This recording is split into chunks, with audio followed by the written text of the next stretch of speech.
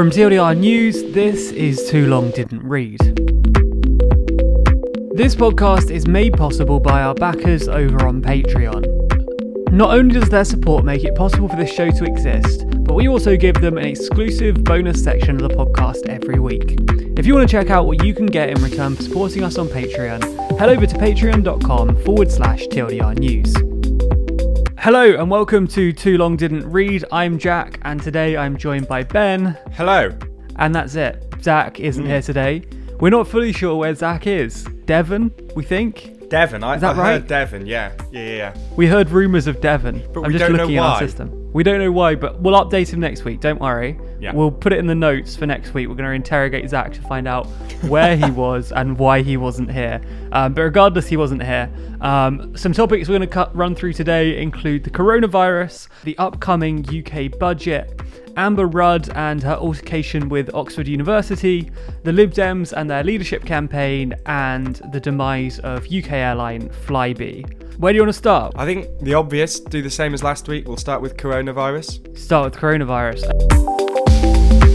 Quick summary of what's happened since we discussed it last week. Continued increase in the number of cases, especially outside of China, with global cases reaching 110,000. The UK is also seeing cases increase. At the time of recording, it's at 278 cases, with 3 reported deaths. In fact, yesterday was the largest one-day increase.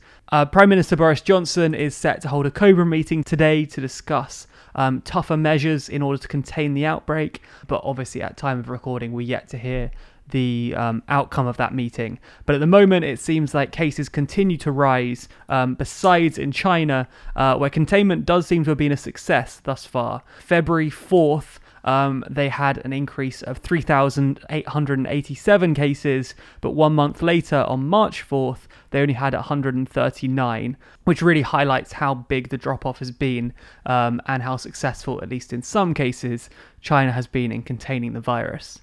So, lots happened since we last spoke. A lot more cases than there were, especially in the UK. There's been a pretty big increase. And also since we last spoke, the government announced their plans to handle the coronavirus. Yes. The famous 4-step plans. Yeah, I mean, it's not changed much since last week, my views on it. I mean, obviously, it's an ongoing crisis, and it seems to be affecting more and more people. I mean, Italy seems to be the main one that I keep seeing things pop up about. Because I know quite a lot of people who have family in Italy and things like that. Like, Italy, at least in Europe, seems to be taking some of the more extreme measures to try and contain it. So I think I read somewhere there was like 16 million people effectively in quarantine in North Italy. Yeah, it's a huge number. Yeah. It's a lot of the north of the country now. So like travel bans, stuff like that. And I know that today, apparently, Prime Minister Johnson is chairing a Cobra meeting. Yeah, to try and decide, so I think the phrase they use is social distancing measures, which... Yeah, it's a weird phrase, isn't it? It is. It does sound quite Orwellian. It does sound quite sort of dystopian. But I can understand why they're doing it. It's not one of those... I'm not going to sit here and go over one of those conspiracy theories and be like, they're doing it to try and take control or something like that. I'm sure they're not. Oh, I've not even heard these. Are there actually no, they're not. theories? No, there aren't. No, I'm making these up. Okay. I'm just saying that I'm sure... I mean, I don't know that there are any, but I'm there sure are, someone will guaranteed. probably make those theories. arguments. Yeah, definitely. Yeah. But I can understand that, and I would expect...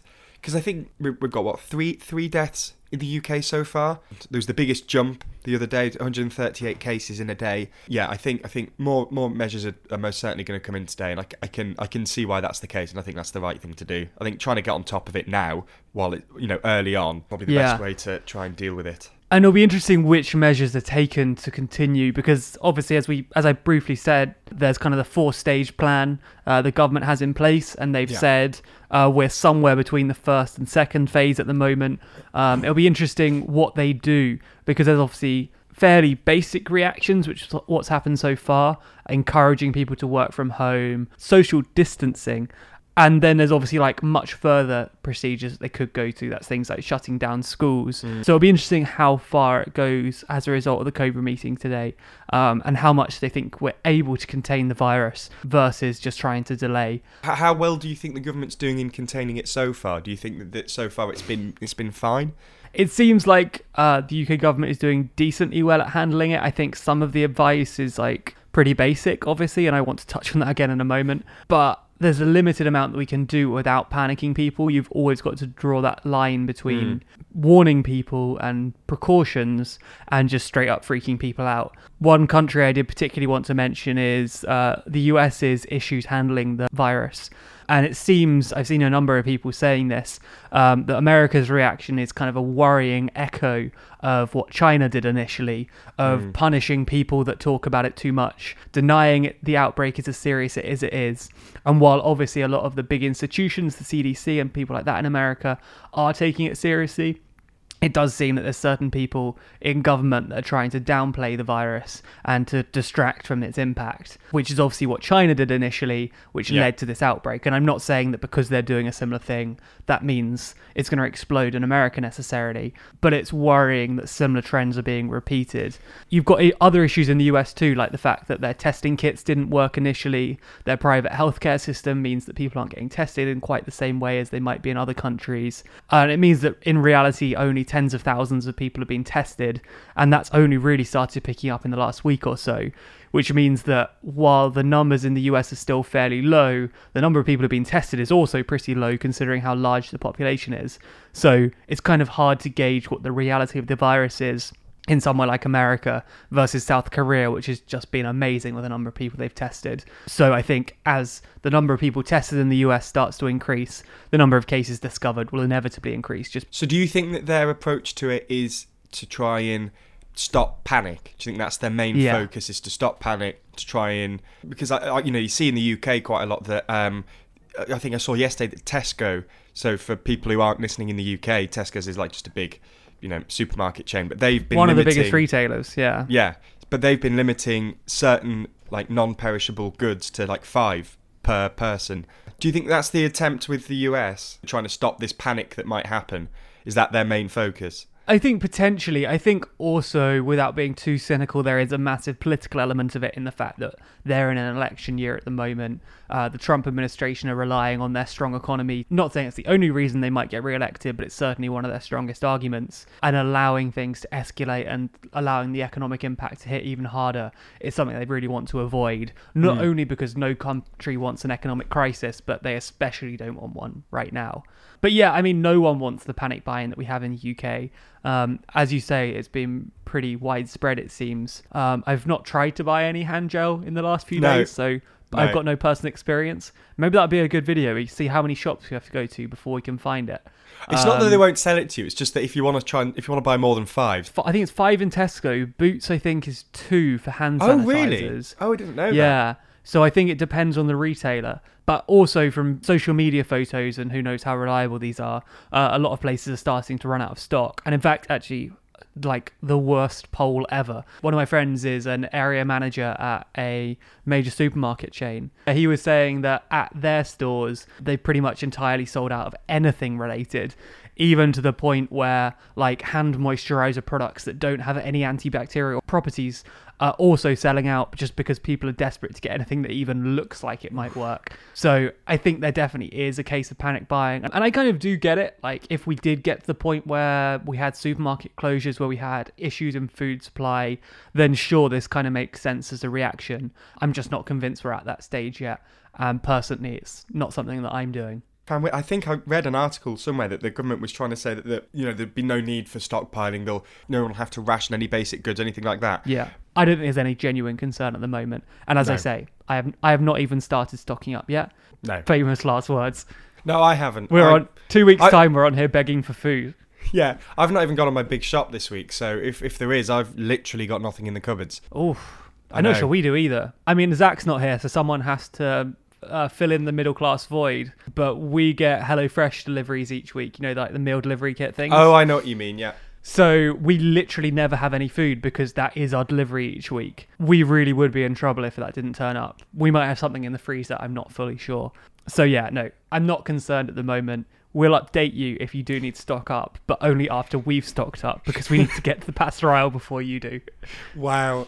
So just, you might remember, we made a video on how the coronavirus affected the economy, and it's been interesting to see that story evolve And there has been a continued downturn in certain markets and certain countries when it comes to the economy. I saw this morning the FTSE in the UK is struggling again, continued decline.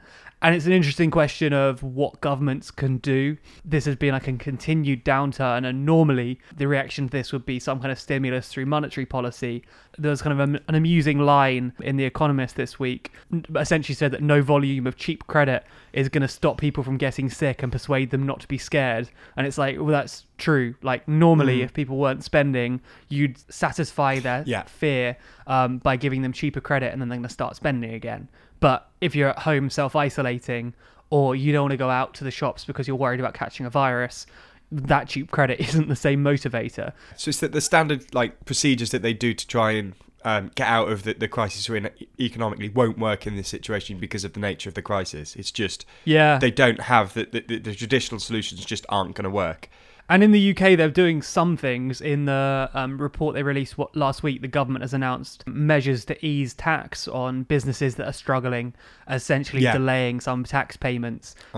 Companies that might have issues with liquidity and other stuff like that don't have to pay their taxes immediately, and they can delay it, because obviously that's better than the company going under, losing a load of jobs. It's better just to pay the government a bit later. And interesting, I was reading a story as well about how China was able to order banks to go easy on all borrowers, which is something that's obviously easier in a country like China, which has the economy and government climate that they do, which wouldn't necessarily be possible in the rest of the world. But yeah, as we say, it's an ongoing story. It'll be interesting to see how governments, economies react to the crisis if it continues. Yeah. So your homework, Ben, I gave you an article. I'll link this in the description, and I'll put it in the show notes of the podcast if I remember. It's an article from The Telegraph, and the title is 100% why I clicked on it originally. As coronavirus shows, trendy urban lifestyles have made us chillingly vulnerable. And the argument of the piece is that as young people are living in shared accommodation more, they're buying fewer houses, they're buying fewer cars, there's the whole sharing economy around public transport, Uber, shared housing, that makes people more vulnerable to stuff like the coronavirus. I thought it was kind of interesting, but I think I've got more to say about like the rhetoric in the article rather than the article itself. I'm glad that you picked up on that too. Because I think the article actually makes some okay points, and the tone isn't as patronising as I expected it to be when I read it. I thought it was going to be like a classic, you millennials are idiots. Whereas actually it does acknowledge that the reason that people are choosing to live with others isn't because they don't want to own their own property, it's because of the price of it.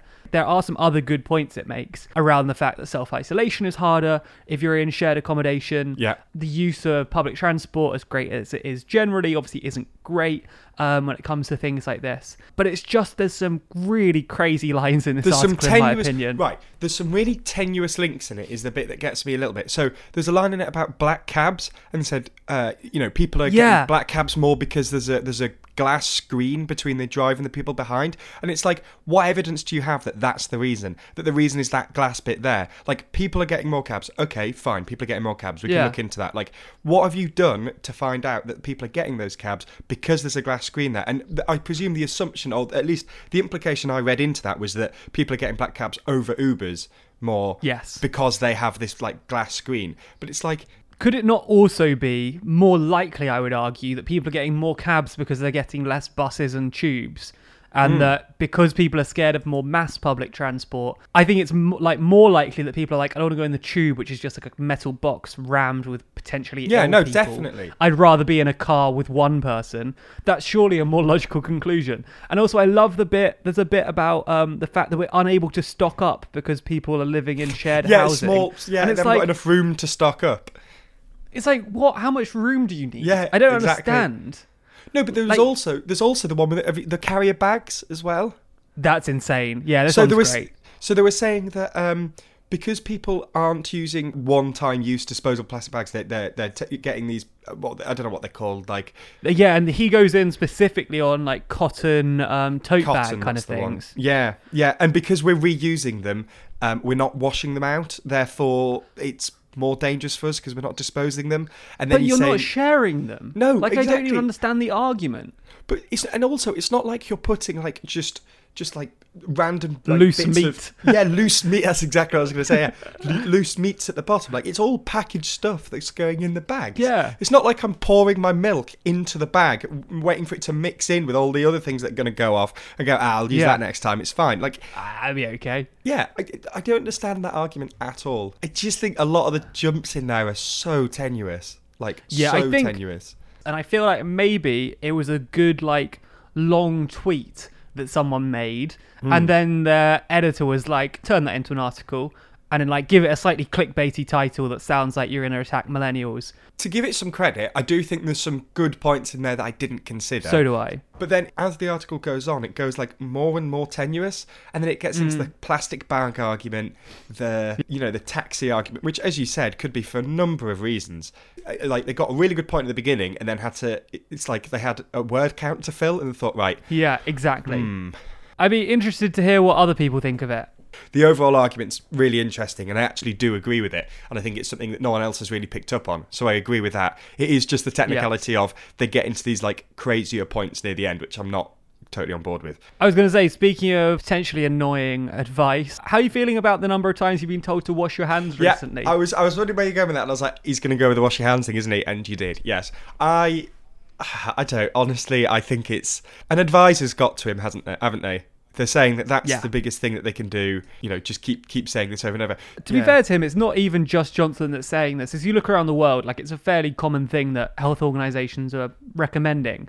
It's just the number of times I've been told to wash my hands in the last few weeks. It's like, I don't understand who the people are that aren't already doing it. I think, who is this news to? Like the 20 seconds thing, sure. Yeah. Maybe not every time does everyone wash their hands 20 seconds. That is quite a long time.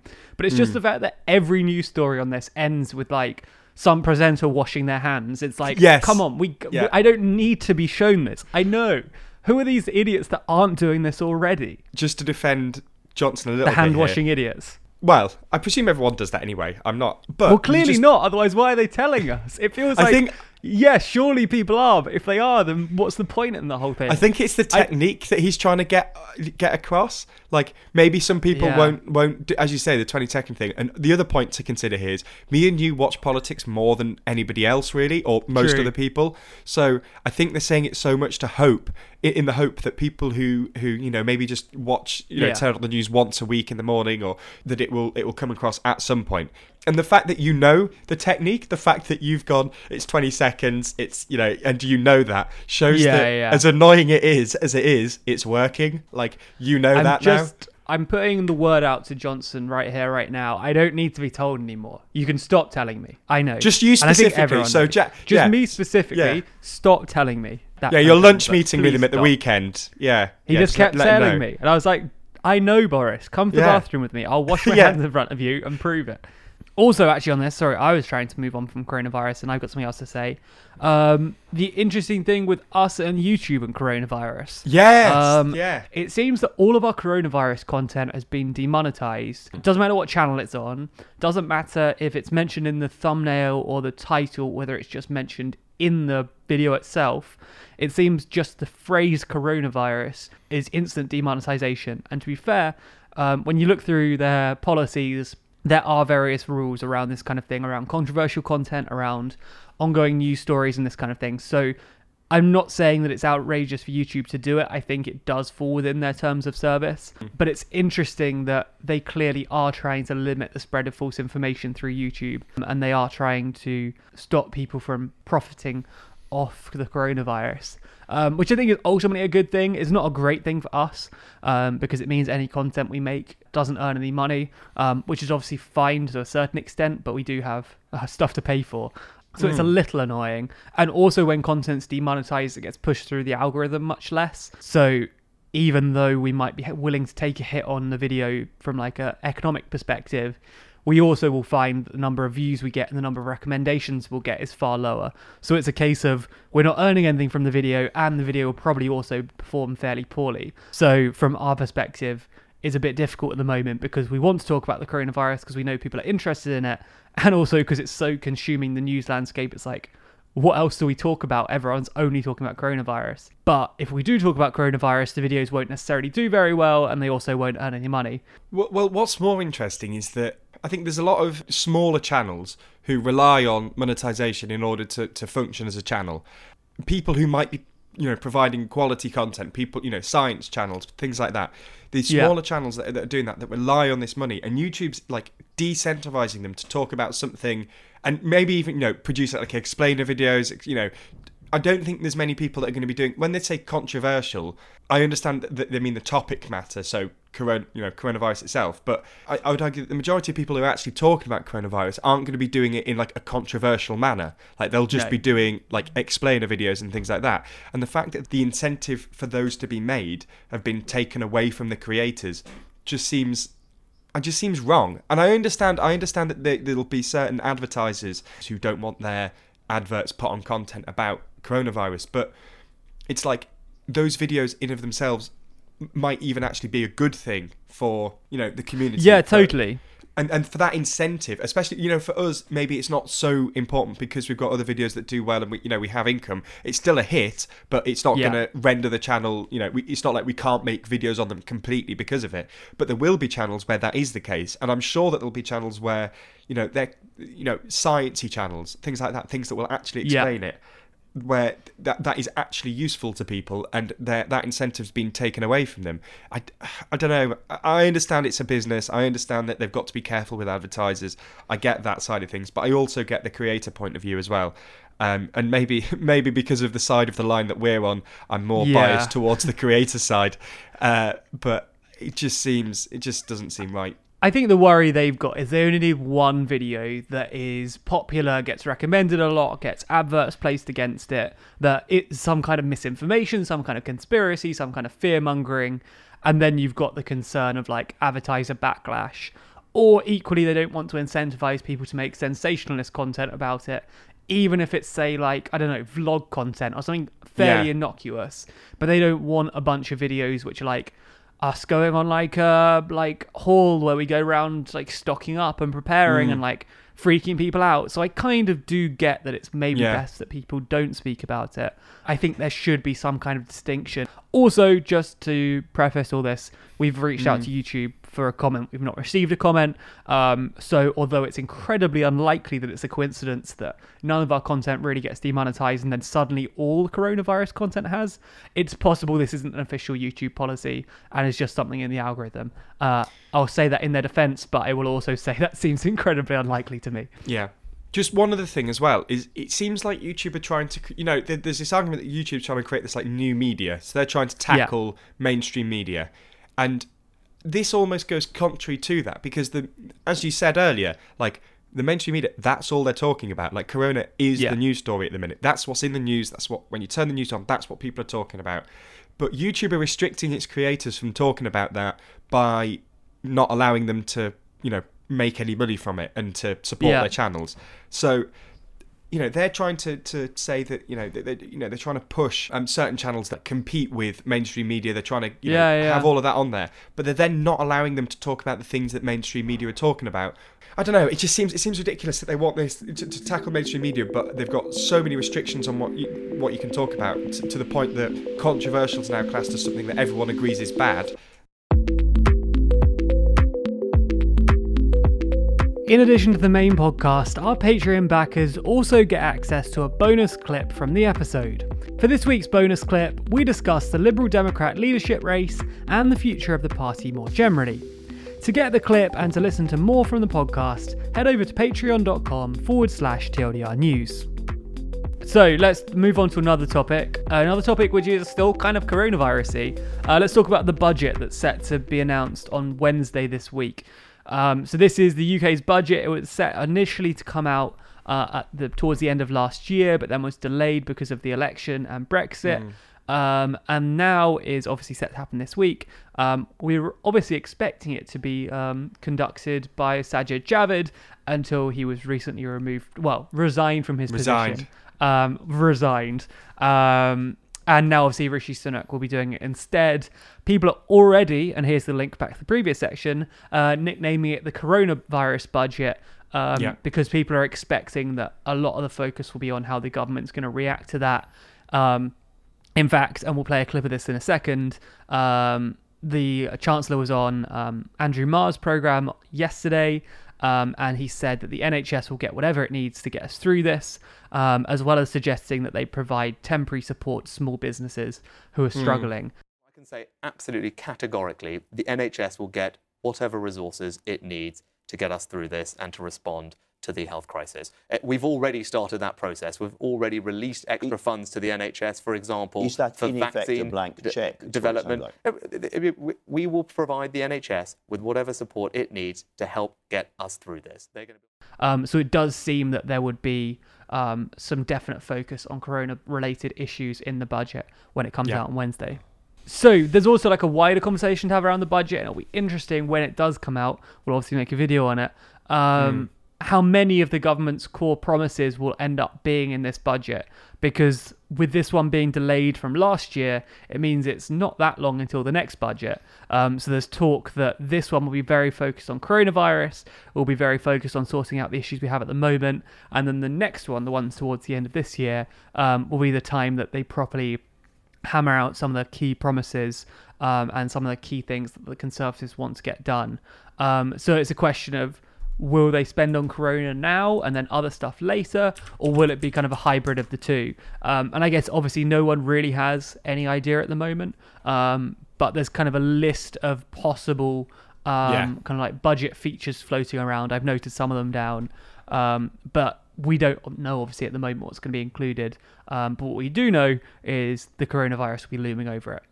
I know that one of the things that they were looking at doing is increasing the national living wage. I think those over age 25 will get the national living wage at £8.72 an hour. And younger people also getting more.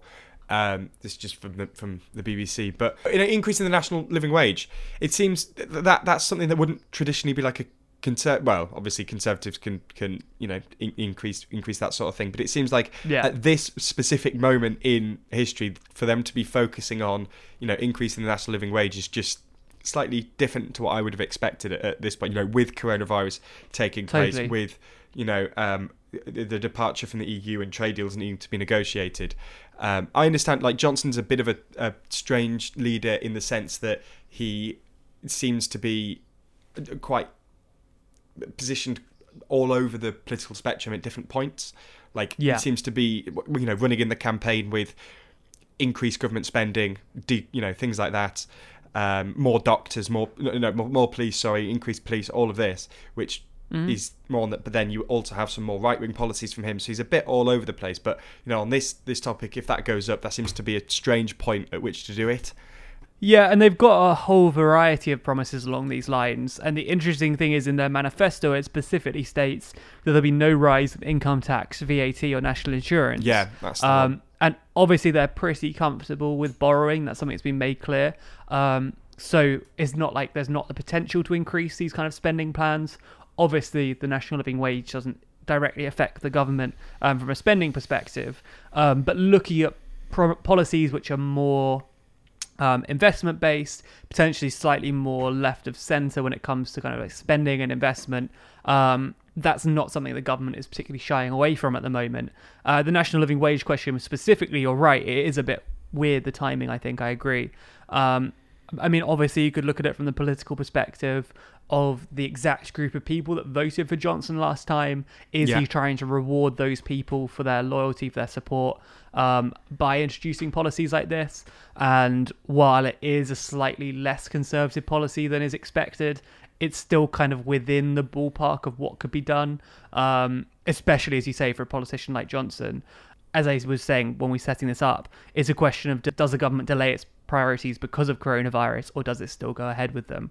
And to be fair, looking at the economy, the UK tries to keep its interest rate bill below 6%, and currently it's at 4.6%, which is fairly significantly below the target, which means that the interest the government's paying on its current borrowing is a relatively small section of GDP at the moment, certainly lower than targets and lower than it has been in a while. So there is the potential to borrow more. I guess that's the result of all the austerity we've been through and stuff. They've got that leeway a bit. So there is a potential to borrow more. And obviously, as we keep saying, they could spend that on the NHS. They could spend that on helping with coronavirus at the moment. or they could do that in tandem with even more spending for some of their other objectives. Because looking at the list of things that have been discussed, there's some pretty huge figures out there. During the Queen's speech, they promised to get a grip on the social care crisis by giving £1 billion to councils. Or the Sunday Telegraph says there might be a £400 million package to get 6,000 rough sleepers off the street. The Sunday Times says the budget might include £160 million for parents of newborn babies who fall ill. The Mail on Sunday proposes a £320 million business rate stimulus to allow independent shops to claim business rates discounts. So there's like a whole variety of stuff. Obviously, those are just speculation. That's just what people think might be in the budget. There's a lot of big numbers being thrown around alongside all of the NHS spending to handle the coronavirus. So it'll be interesting to see where that spending's allocated, where it's coming from, because, as I said, they pretty much promised no tax increases across like the major tax sources. So how much of that is funded by borrowing, and which of the Conservative priorities are they focusing on this occasion? We don't have any sort of insider information, so we'll... I wish we did. We'll have to see. Yeah, we'll have to see. Yeah, keep your eyes out for a video on Wednesday, or maybe probably Thursday by the time it's out. But I still find it interesting that it's all to do with expenditure, that they think that there's going to be money thrown about a bit, or at least they won't be taking as much in, which is unusual. It is unusual, especially for now. I would have expected quite a, but maybe Johnson was all about spending all throughout his campaign. He was really focused on government spending. So he was. It's unusual in the circumstances. It's unusual from a government like his. But for him specifically, I mean, what else could we expect? You're right. It'll be interesting to see what emerges. I guess we'll just have to wait and see. We'll discuss it on the podcast next week, probably.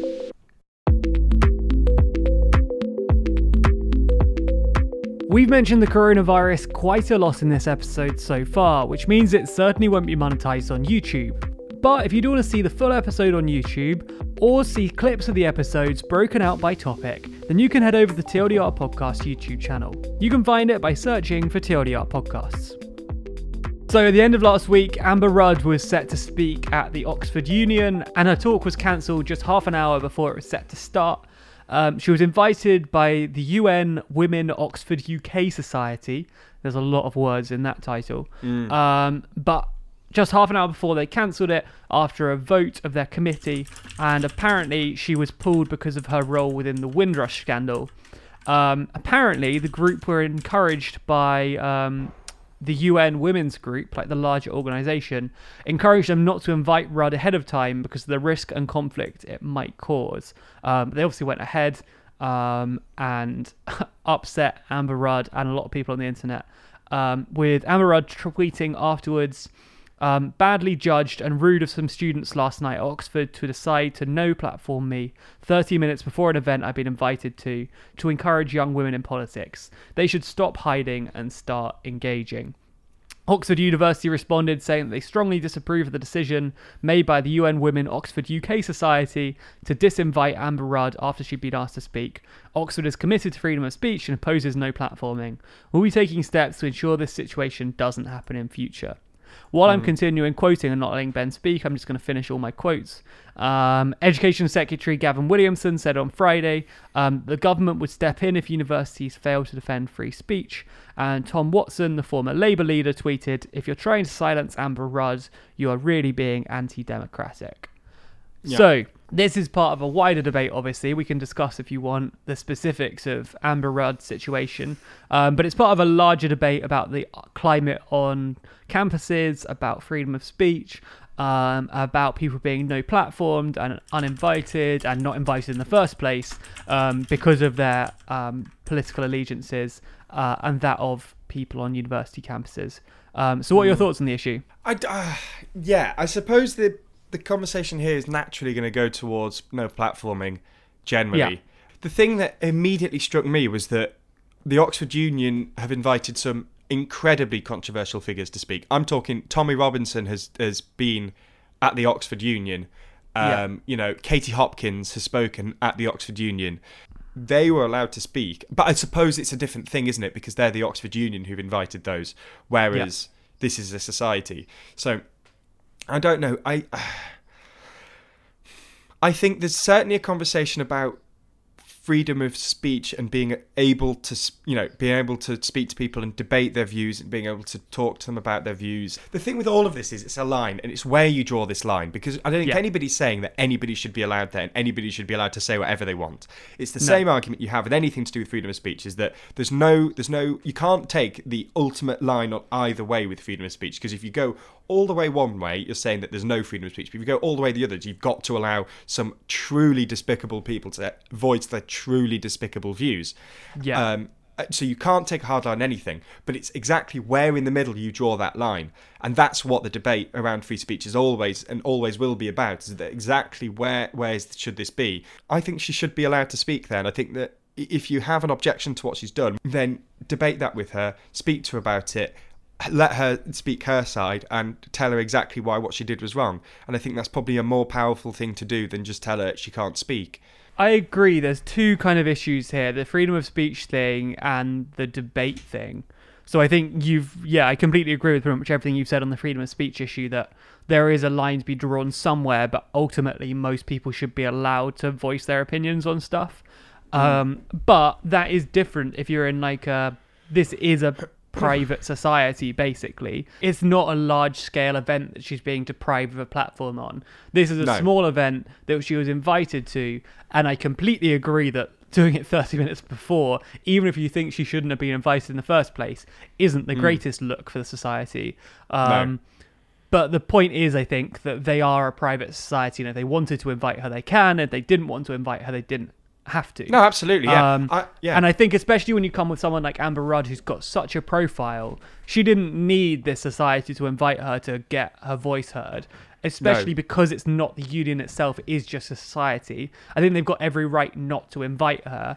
I think the timing of it is very poor, and I think generally people should be allowed to discuss and debate their opinions, but I think in a private environment, if you don't want to invite them, you don't have to. But then I think you get onto what you were saying about debating, and I think that's pretty much always more powerful than shutting someone down as having a debate with them. So I think ultimately the biggest loser out of this is the people involved in the society and the people in that kind of environment, because I think they gain a lot more and they'd learn a lot more by actually engaging with her rather than shutting her out. And I agree there's a line there, and I think personally, engaging and debating with someone maybe like Tommy Robinson maybe has less value, because I don't know what debate or discussion there is there. No. Whereas with someone like Amber Rudd, as much as you might dislike her policies, it's way better to spend the time debating her and discussing with her rather than shutting her out and shutting down debate. I don't know why they didn't make that decision earlier. No. Was there not? Because I think what they said was they had a vote in their committee. Yes. So why hadn't they voted on it already? Exactly. When you invited her, was that decision not already made? Because if they hadn't invited her because they don't agree with her views, that's different. Different story. Different. You are a society, and you can invite exactly whoever you want.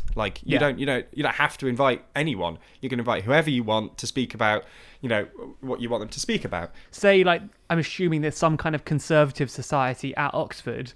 If I would be surprised if they were to invite John McDonnell to do a speech there, just because why would they? And they have no obligation to. They could invite Rishi and not John, and it wouldn't be a concern or a conflict of interest, because they're allowed to invite whoever they want. They don't necessarily need to reflect both sides. And if they were to invite John, of course they could invite John McDonnell, and that would be, I think, a good thing for them to do, to be able to debate with him. But it's not expected. I don't feel like you have to in an environment like that. That being said, like you were saying, if it was officially sanctioned by the university and they had a policy of inviting people from all over the political divide, then of course that's different. You want to be able to show that diversity of opinion. But for a private society, a private event is a bit like, what can you do? With free speech generally, and with no platforming, it is a line. And it is a line as to who falls on each side of that line, of who should be invited and who should have a platform to speak and who shouldn't. And I think everybody's going to have a slightly different line at which they draw. Some people will draw that further than others, some people won't. Yeah, and I think the most unhelpful part of this, that plays into the general narrative of universities and students being unnecessarily sensitive and anti-discussion and anti-democracy. And I think there's probably a debate to be had there, but I think often it's hyped up by the media as a much bigger issue than it is. And I think instances like this are perfect fuel to that kind of argument. And I think that's unhelpful for everyone.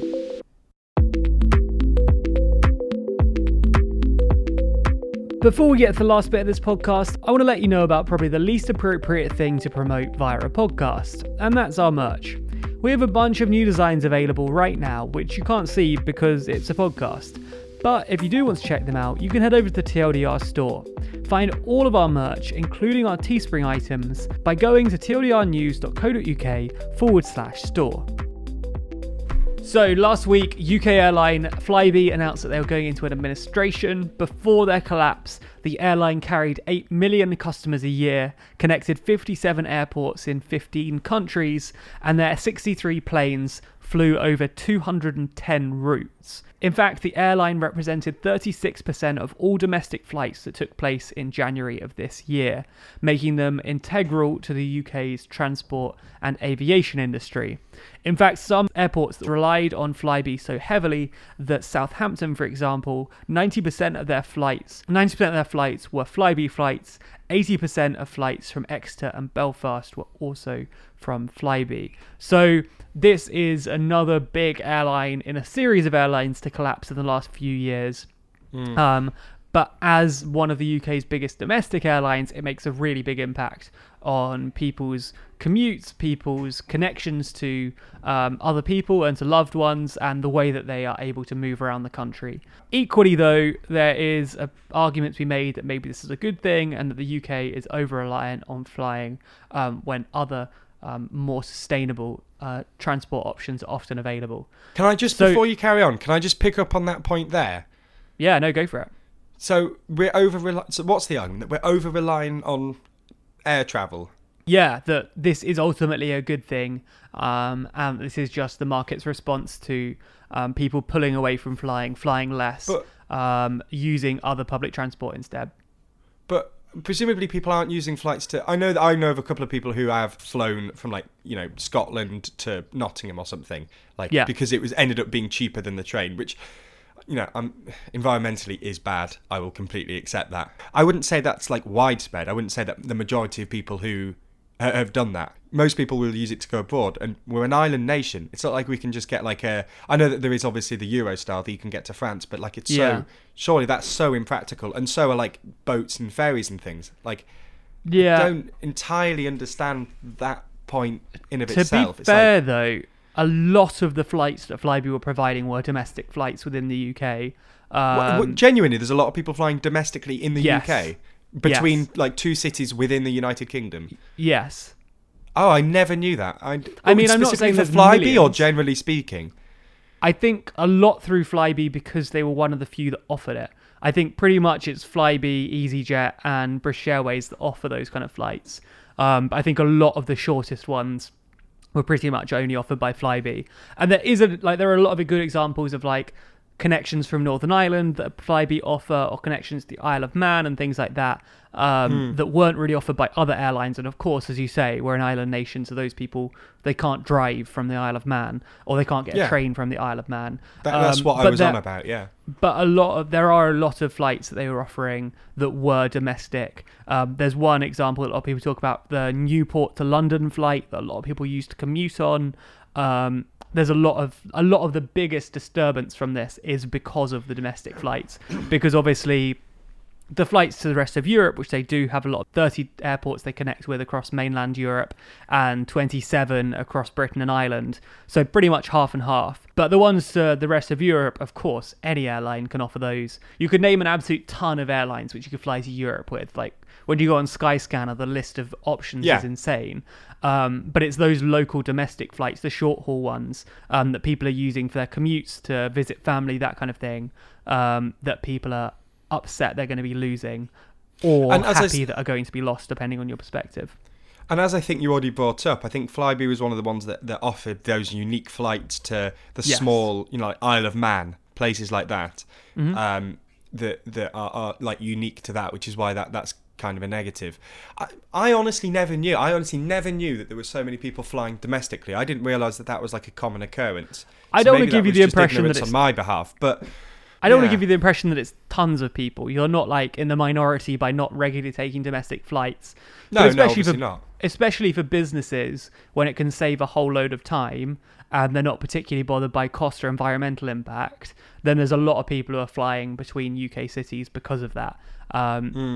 So there definitely are those people, and those are the people I think that are most going to miss Flybe. But as you say, there are genuine uses for it and genuine purposes. I'm not saying the domestic flights aren't genuine like reasons, like people need to get around. But especially there's a good example of Flybe had a contract with the NHS in the Isle of Man that essentially said that anyone who was in the Isle of Man that wasn't able to get the services they'd need, Flybe would help facilitate and move them to the mainland UK, I believe, to Liverpool. So they had this contract in place that essentially meant that Flybe was helping out the government and helping out the NHS. And sure, someone else could take up that contract, but it's an example of like a more necessary flight, a more fundamental flight to the people who live in the Isle of Man that might not be able to survive necessarily without an equivalent, though of course that could be taken up by anyone, not necessarily Flybe. But just going back to the point with people being happy because it's it's discouraging people from flying domestically when they could use other forms of transport. Like, you can still provide disincentives for people to do that. You could tax domestic flights more. There are other ways of going about that, and celebrating the loss of like an airline that, as you say, provides like certain flights to certain areas that other airlines don't. And I never knew that about their contract with the NHS, like that as well. Like, there are other ways of tackling that than hoping for just the thing to close down. Yeah. Like, again, I think that might be going maybe a bit far, saying that but it's a good thing for it to close down because it's doing so many domestic flights. Like, there are other ways to disincentivize that. You don't have to just close businesses. To be fair, though, those attempts to disincentivize travel are one of the main reasons why they went under. Because obviously you remember earlier this year they renegotiated with the government when they had to pay back their huge tax bill, basically. But that was because of the level of air passenger duty that they have to pay on like every flight. So every flight that leaves a UK airport essentially has to pay air passenger duty. So for an airline like Flybe that has a lot of flights that both start and end in UK airports, that's a lot of flights that are leaving the UK. Because a lot of them aren't actually leaving the UK, they're just taking off in one UK airport and landing in another. So that hit them particularly hard. And that was an attempt to try and disincentivize travel in some ways, and to encourage other methods. But Flybe were always notorious that they would market themselves and try and push to be cheaper than the train to most of their destinations. So they have always been going for that market of people that are choosing it over trains and other public transport because it's cheaper. So they've always been striving to do that. It just became less and less possible as fuel prices increased recently. Less people are flying because of the coronavirus. Less people are choosing them as an airline because they know they're in trouble. And also the air passenger duty, which hasn't helped them either. But it's an interesting trend generally, the fact that every year we seem to have like a cull of airlines. Last year we obviously had Thomas Cook and BMI last year too. Yeah, Fly BMI was last year as well. So that's two major UK airlines. Also you've got WOW Air, you've got Air Italy, you've got Monarch, Air Berlin. The list of airlines that have gone in recent years is kind of astounding. And as I say, we've got a video that's coming out on Tuesday all about why airlines are going bust at the moment and what the causes are across Europe more generally. So I don't really want to get into that again in this conversation. But it's interesting to see another airline go, especially considering the government only tried to save them earlier this year, but with compounding market pressure and obviously the coronavirus, which seems to be tying into every story today. It seems that they weren't able to save Flybe, and that the plans didn't really end up being as successful as the government might have hoped.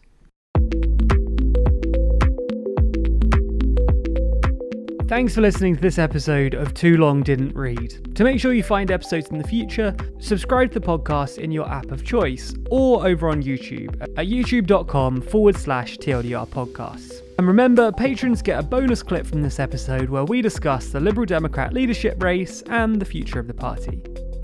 I think that's it for that. Is that the end of the standard podcast then? Yeah, I think so. We'll just end it there. And then This isn't the end, is it? We are going to do a proper sign-off. You're not just going to, we're just going to end it there. Probably. Why? What do you want to say?